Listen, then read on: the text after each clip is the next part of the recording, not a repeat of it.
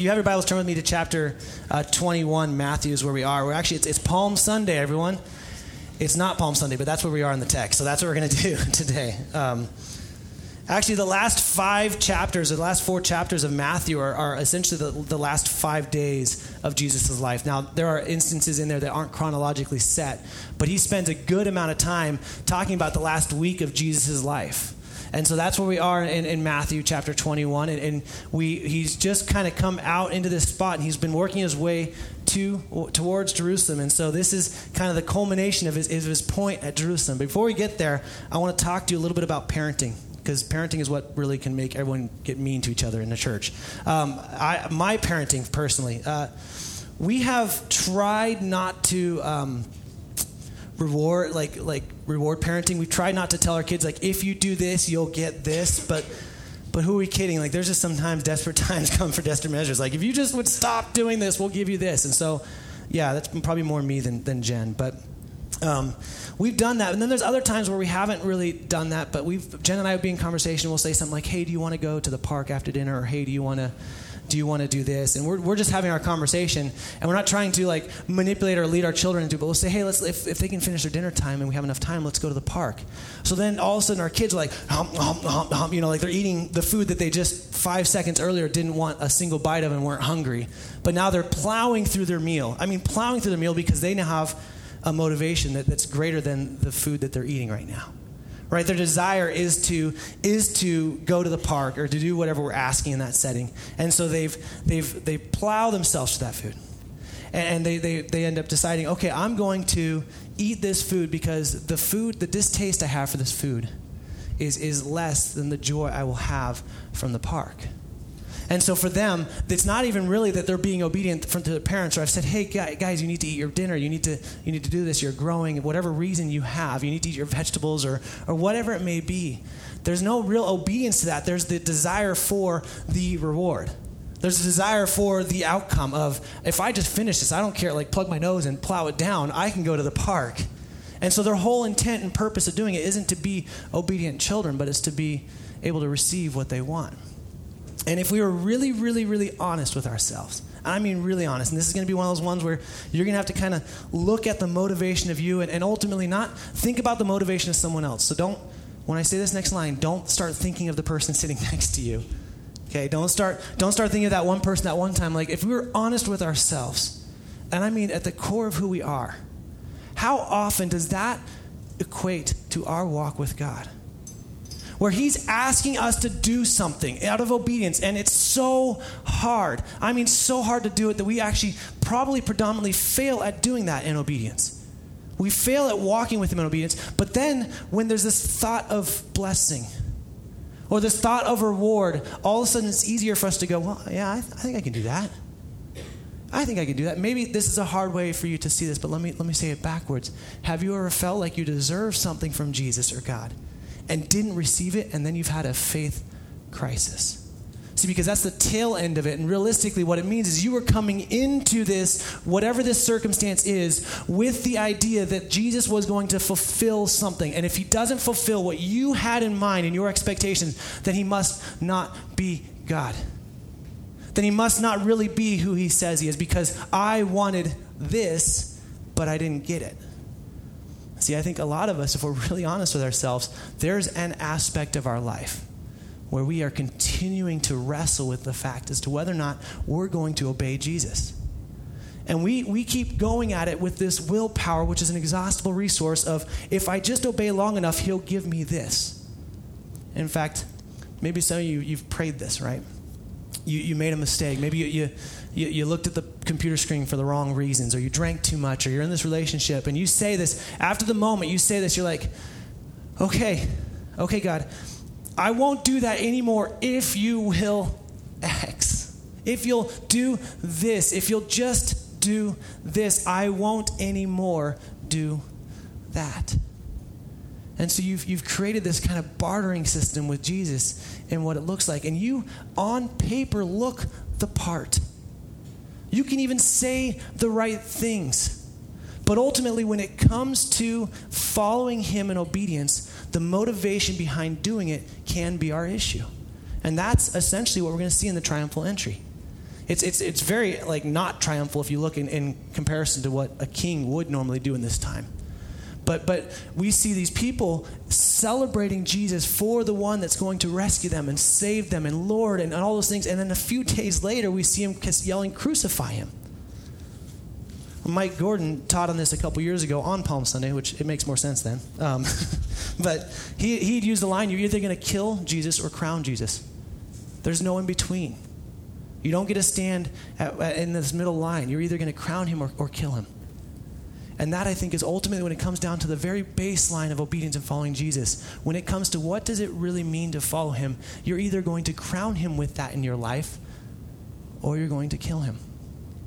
And so chapter 21, Jesus is working his way into Jerusalem. Now, when they drew near to Jerusalem and came to Bethpage and Bethany, which is to the Mount of Olives. This is Bethpage. We actually have no artifacts to show where Bethpage is, but it makes sense that it was right next to Bethany. Bethany obviously is where Jesus was born, in case you're wondering, right? Or Bethlehem is where he was born. Bethany is where he raised Lazarus from the dead. And so they're all kind of in this eastern side of Jerusalem. And I've been at the Mount of Olives. They're kind of in this area right here. And so they're just about to enter the eastern gate of Jerusalem into the city, and you have to go through these areas, and so that's where they are. They're at this spot, Bethpage, Bethany, right around there, okay, and they are close to Jerusalem. And then Jesus sent 2 disciples, we don't know which one, saying to them, "Go into the village in front of you, and immediately you will find a donkey tied and a colt with her. Untie them and bring them to me. If anyone says anything to you, you shall say, 'The Lord needs them,' and he will send them at once." And then Matthew goes on to say, "This took place to fulfill what was spoken by the prophet, saying, 'Say to the daughter of Zion, behold, your king is coming to you, humble and mounted on a donkey and on a colt, the foal of a beast of burden.'" And so this is an interesting section. Matthew's the only one that gives us 2 animals. Mark, John, and Luke all only talk about 1 donkey. And so there's been a lot of disagreement as to whether or not Matthew is making this up, or he's wrong in his account here. And the scholars have kind of disagreed and argued, but it really does make sense, because this prophecy is not one prophecy. It's a mixture of 2. It's a mixture of Zechariah 9:9 and Isaiah 52, or 52. So there's two combinations here of prophecies that are being fulfilled by Jesus doing this very thing.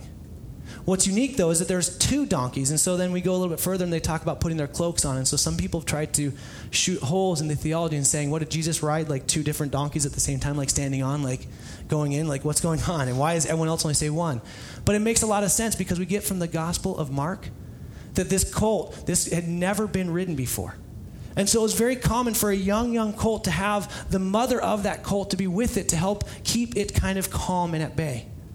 And so really there's no argument as to whether or not, well, this is a false account or not. Essentially, he gets 2 donkeys. That's really what it comes down to. A mom and a baby. And we know that the baby, it's a baby because it's never been ridden before.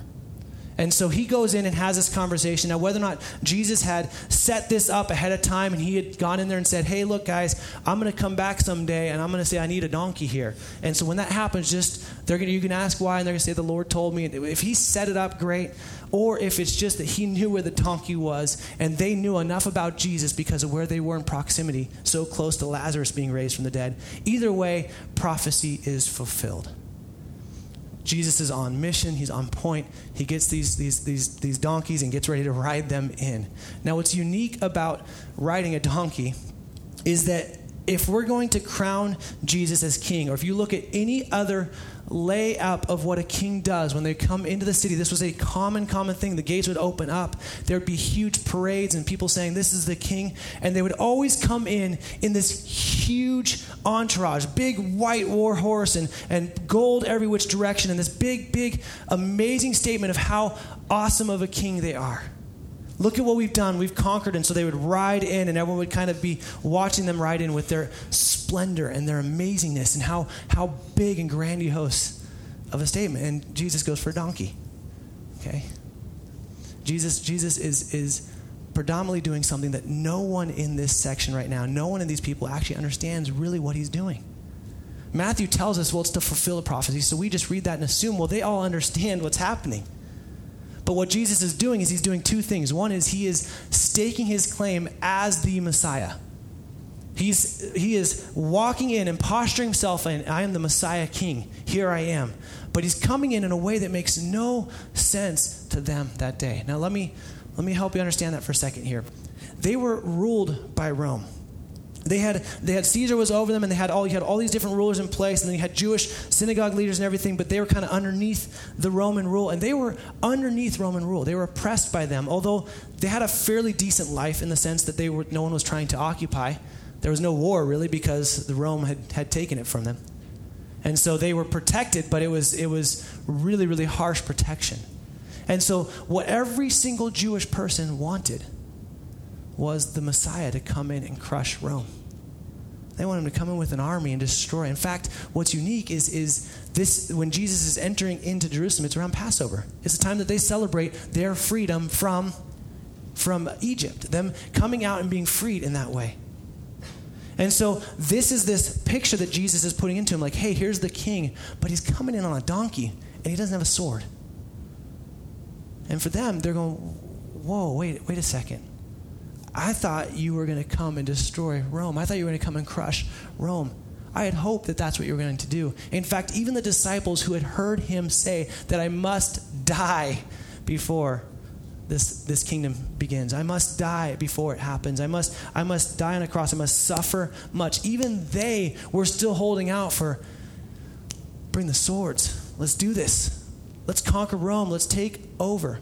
And so here's this setting where Jesus, to fulfill prophecy, goes and gets on the most humble of animals and rides a donkey into Jerusalem. And so he has this all set up, gets there in place, and they come in. Now, what's unique about this is the disciples went and did as Jesus had directed them. Verse 6. They brought the donkey and the colt and put on them their cloaks. That's the whole, is he riding two? No.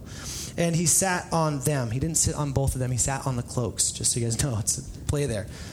And he sat on them. Most of the crowd spread their cloaks on the road, and others cut branches, we learned from the Gospel of Mark, palm branches, from the trees and spread them on the road. Now, to lay your cloak down for someone is to posture yourself in a spot of complete surrender to them. To say, like, to take off your cloak and lay it down so that they can walk on it, it's you saying that I am not worthy of the ground you walk on. You are worthy to just walk all over my cloak. And so it's an interesting posture. Now, most of these people that are doing this are probably Galileans. Most of these people are kind of from this area. There's probably not a lot of people inside of Jerusalem out here yet, because there was a lot more opposition in Jerusalem. But most of these people are coming to Jerusalem for the Passover. Probably a couple 100,000, maybe 1 million people in this area. The numbers are all over that come during this time to celebrate this. And so they're laying down their cloaks and cutting palm branches, and they're laying it before Jesus so that Jesus can walk through it on the donkey. And this is what anyone would do if they were believing that whoever they were putting in place was their king. This was a way of, I'm submitted to you as king. And so they lay these things down, and they're expecting. There was this huge commotion, thousands and thousands and thousands of people creating this massive entourage. Now, if you look at Jerusalem, if you go to the city itself, it's elevated. So when it's elevated, you would see anywhere from up there, you could see down into where Bethpage and everywhere else is. And so they're going to see this huge crowd. They're going to hear this commotion going. And Jesus is making his way into Jerusalem through the eastern gate. And he's going, and they're laying down their cloaks. And they're spreading out their branches. And then the crowds went before him, and that followed him were shouting. So that's done in the tense where it's over and over and over again. Almost like they were saying the same thing over and over and over again in unison. So it was just happening. And they're shouting, Hosanna to the Son of David. Blessed is he who comes in the name of the Lord. Hosanna in the highest. And when he entered Jerusalem, the whole city was stirred up, saying, Who is this? And the crowd said, This is the prophet Jesus from Nazareth of Galilee. And so they're yelling Hosanna. Now, Hosanna translates save me. Save us. Save us. And so they're believing that Jesus can save them. They're actually even calling him Son of David. Son of David was the messianic term. It was the term for the Messiah. So they were proclaiming that he is the Messiah King. And they're pleading with him to save us. Hosanna, save us. But see, and here's where they got it wrong. And here's where you and I get it wrong. Is that they expected him to save them with the way that they wanted him to save them. They had already written out their plan of what it needed to look like. It's like your situation right now, your financial troubles that you're in. Right? You've already mapped out how to get out of it. And you're asking God, okay, I need to get out of this, God. Will you do this? Or your relationship problems. I just don't know if this is going to continue. I'm not sure if our marriage is going to work out or if this friendship is going to work out. And if you would, God, if you would just change them, or if you would just do X, Y, or Z, everything would be okay. And see, that's even going to God is the right thing. In fact, everything these guys were saying, this crowds were saying, was true. Save us. He is going to save them. Save us, King, the son of David. Yeah, he is. He's the Messiah. They were spot on. Hosanna in the highest is to proclaim, save us from heaven, from the heavens. So that would be more of a plea to God in itself than necessarily Jesus. I don't think they understood what they were saying in that moment. But they're calling, they're saying, save us, save us.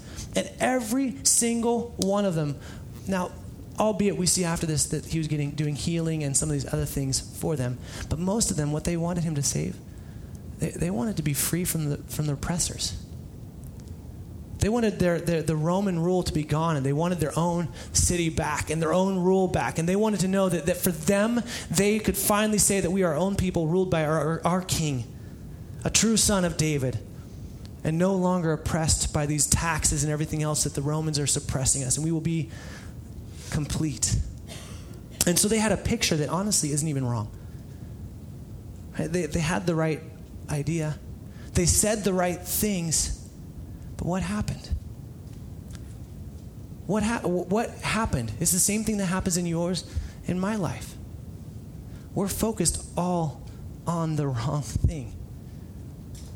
We're only excited about doing something for Jesus or for God when we know the outcome. In fact, have you ever noticed this? When life's really, really hard, when life's really, really hard, the church fills up. Like if there's a disaster, an earthquake, or 9/11 or any of that stuff, the church explodes in attendance because people are finally asking questions that they've really been asking for a while, but now they really feel like they need them answered. And so people run to the church when it's crisis or when it's trouble. So they run to Jesus. This could be the Messiah. He's going to free us from Rome. So let's go. And Jesus is doing so much more. He's doing so much more than that. In fact, he's not going to just defeat Rome. He's going to defeat sin and death. He's not going to just free them from the oppressor. He's going to free them from the oppressor, Satan. I see Jesus is doing something so much bigger than what they wanted.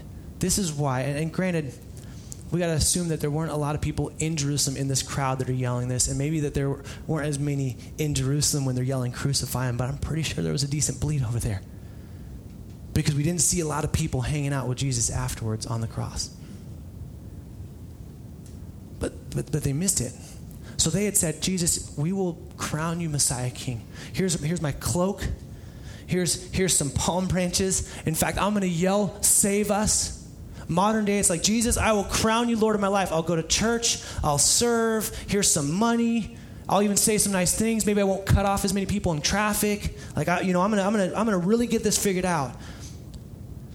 As long as you do what I expect. I'm all in, Jesus, as long as all in means that I get what I really want.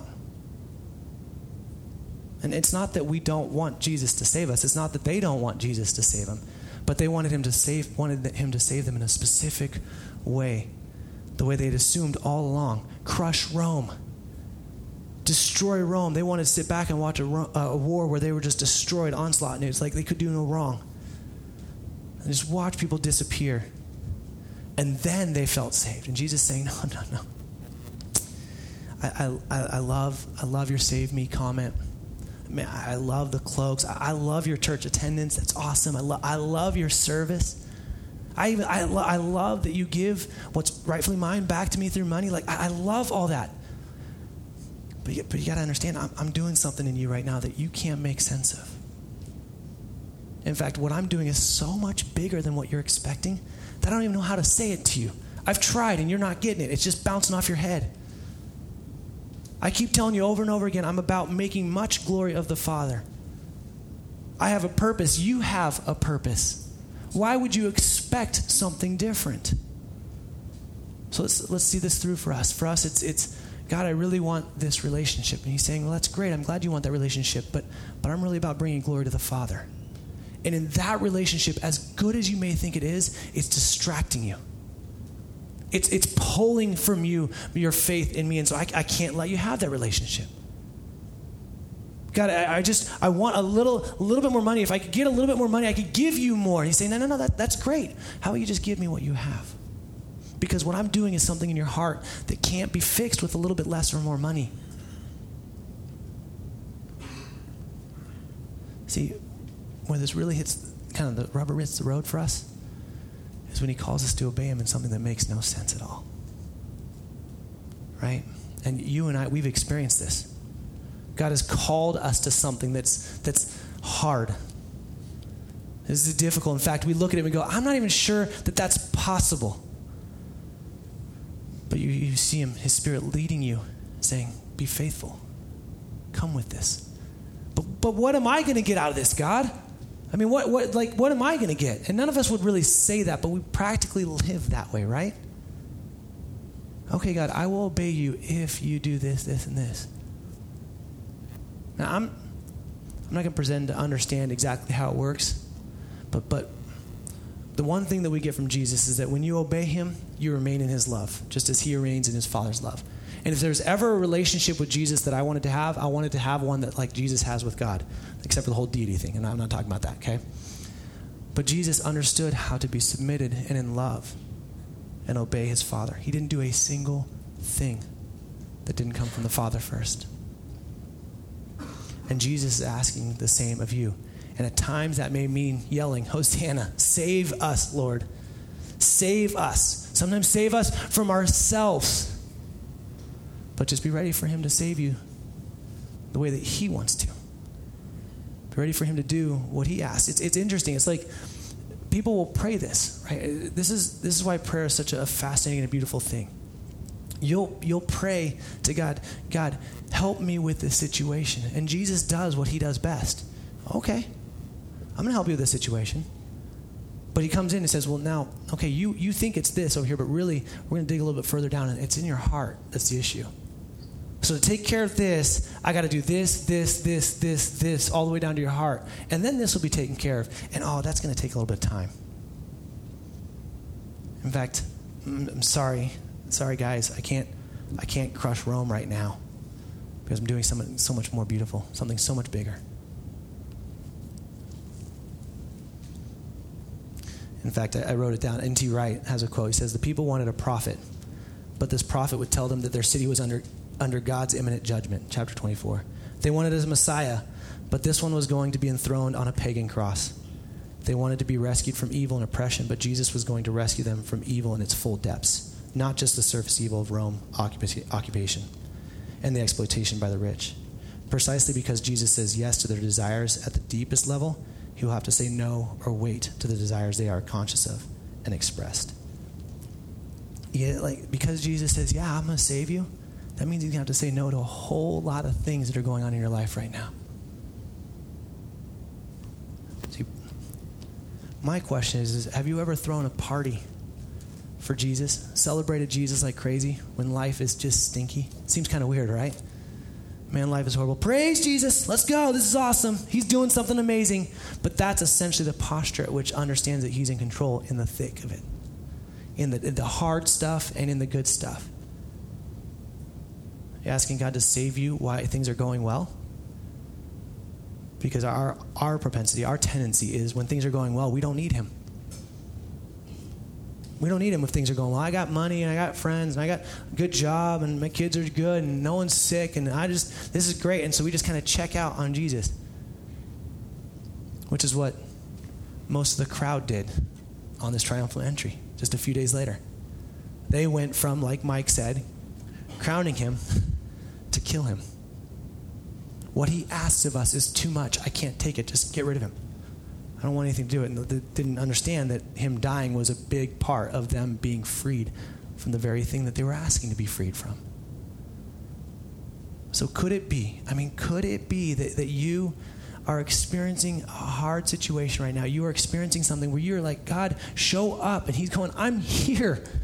I've been here the whole time. I'm doing something so big right now that you can't see it because you're so fixed in on this present day, laying your cloak down in the palm branches, whatever that may look like. And you're so fixated on this because you assume what you're going to get out of doing this is immediate gratification. And I'm doing something so much bigger than immediate gratification. I'm doing something in your heart that no one can do. Not even you. So I don't know if you have celebrated Jesus. I don't know if you're following him in obedience because you're expecting that reward, because you have these expectations, or if you are feeling like right now, God is just not answering my prayers. I've been asking and asking and asking.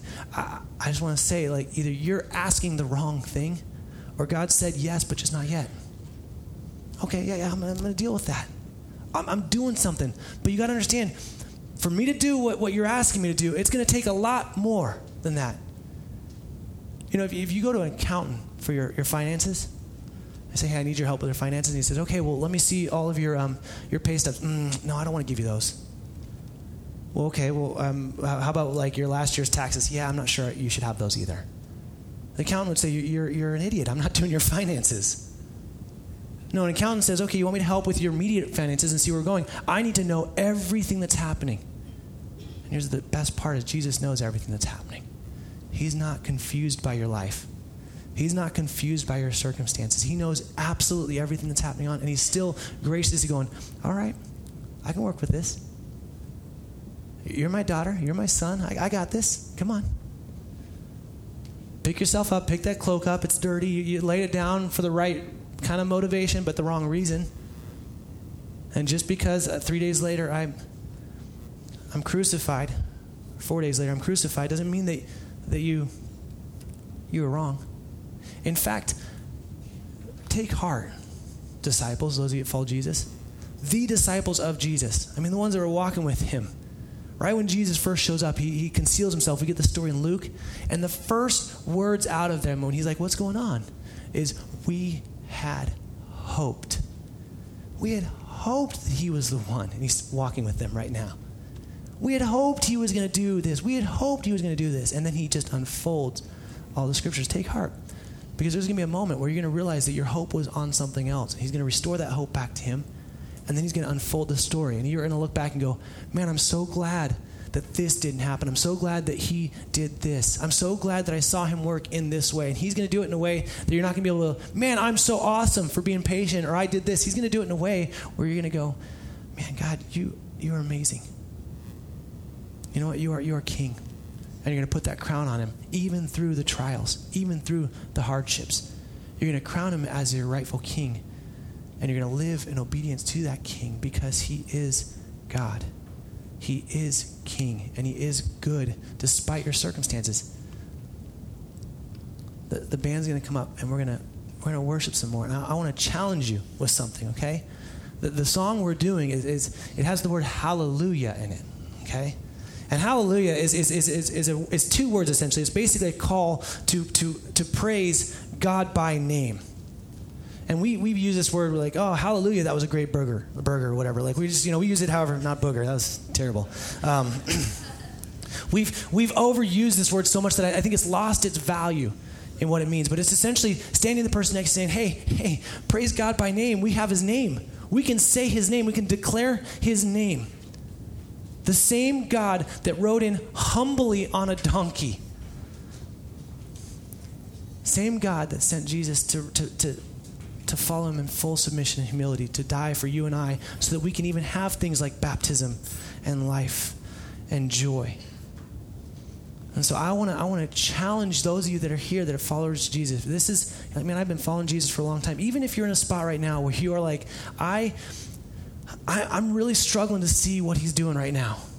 Like I look and all I see is hardship and darkness, and I'm really struggling. I want you just to grab in there and say, God, give me the strength to say this, not just to say it, but to say it like I actually mean it.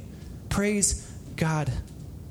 Praise him for what he has done for you. Praise him for what he is doing in you, and praise him for what he's going to do through you. He gets the glory for all of it. And so I would challenge you, encourage you, those who are followers of Jesus, to stand up and sing this like you mean it. I mean, like you really mean it. Picture maybe just for a moment where the Galileans are walking with Jesus and they're saying, Hosanna, this is the Son of David. They're declaring publicly that he is the Messiah King. And they just missed it. Well, good news, you and I have the rest of the story. We know that he didn't stay in the grave. We know that he did way more than conquer Rome. In fact, he gave all of us an opportunity to walk in newness of life. And so, if not anything but the reason of knowing that you can be in relationship with him, would you just scream hallelujah, to be able to call, praise God by his name. And those of you that you're like, I don't know if I believe this, I'm not sure I do, then my encouragement would be to you, you're here for a reason. It's not an accident. God is intentionally pursuing you. He has a desire to show you his goodness and his love. And right now you're going, I don't have any hope in this because I've been burned by it, I've done this, and I expected him to do something in my previous church and he wouldn't, and I'm done. It's you're coming back at him with all these expectations of him having to do something to your end. When he's going, no. I'm going to do something to my end, and it's going to be way better for you in the end. So maybe it's time for you to just sit and listen. And if God calls you to join in the brothers and sisters of the church around you that are praising God to do it, then I encourage you to stand up and proclaim it boldly. Because he's a king worth crowning. He's a king worth following, even in the hardest, even when we can't see the end. Even if we accidentally went the wrong way. Like even if your motivations are wrong. You see what Jesus does? Is even with their wrong motivations, he still fulfills all of the prophecy. He still does everything that he came to do on mission every time. We pray, Heavenly Father, thank you for your word. Thank you for coming as a Prince of Peace, coming into this world as an opportunity for us to feel and live in peace. God, I know in a room this size, even those that profess to follow you, it's hard to believe that there is peace in our own lives. And so, God, I pray for those our brothers and sisters in the room that are struggling. They're struggling to see you work. They're struggling to see your movement in their life. God, I pray that you would remind them of the peace that can be had through you and you alone. And God, for those in the room that continue to battle with whether or not they're going to surrender to you, or they keep wrestling with what is in it for them, like life is in it for them, God. A newness of life, a life that they've never, ever experienced. And I think of my friend Nick today, proclaiming, I'm going to follow Jesus for the rest of my life because I've experienced something drastically different than what I've experienced the rest of my life. Only you can do that, God. And so I thank you for your work in our lives. And I pray, God, I pray boldly that we would proclaim save us, but we would proclaim save us even if it meant being obedient to a cross. We pray all this in Jesus' name. Amen.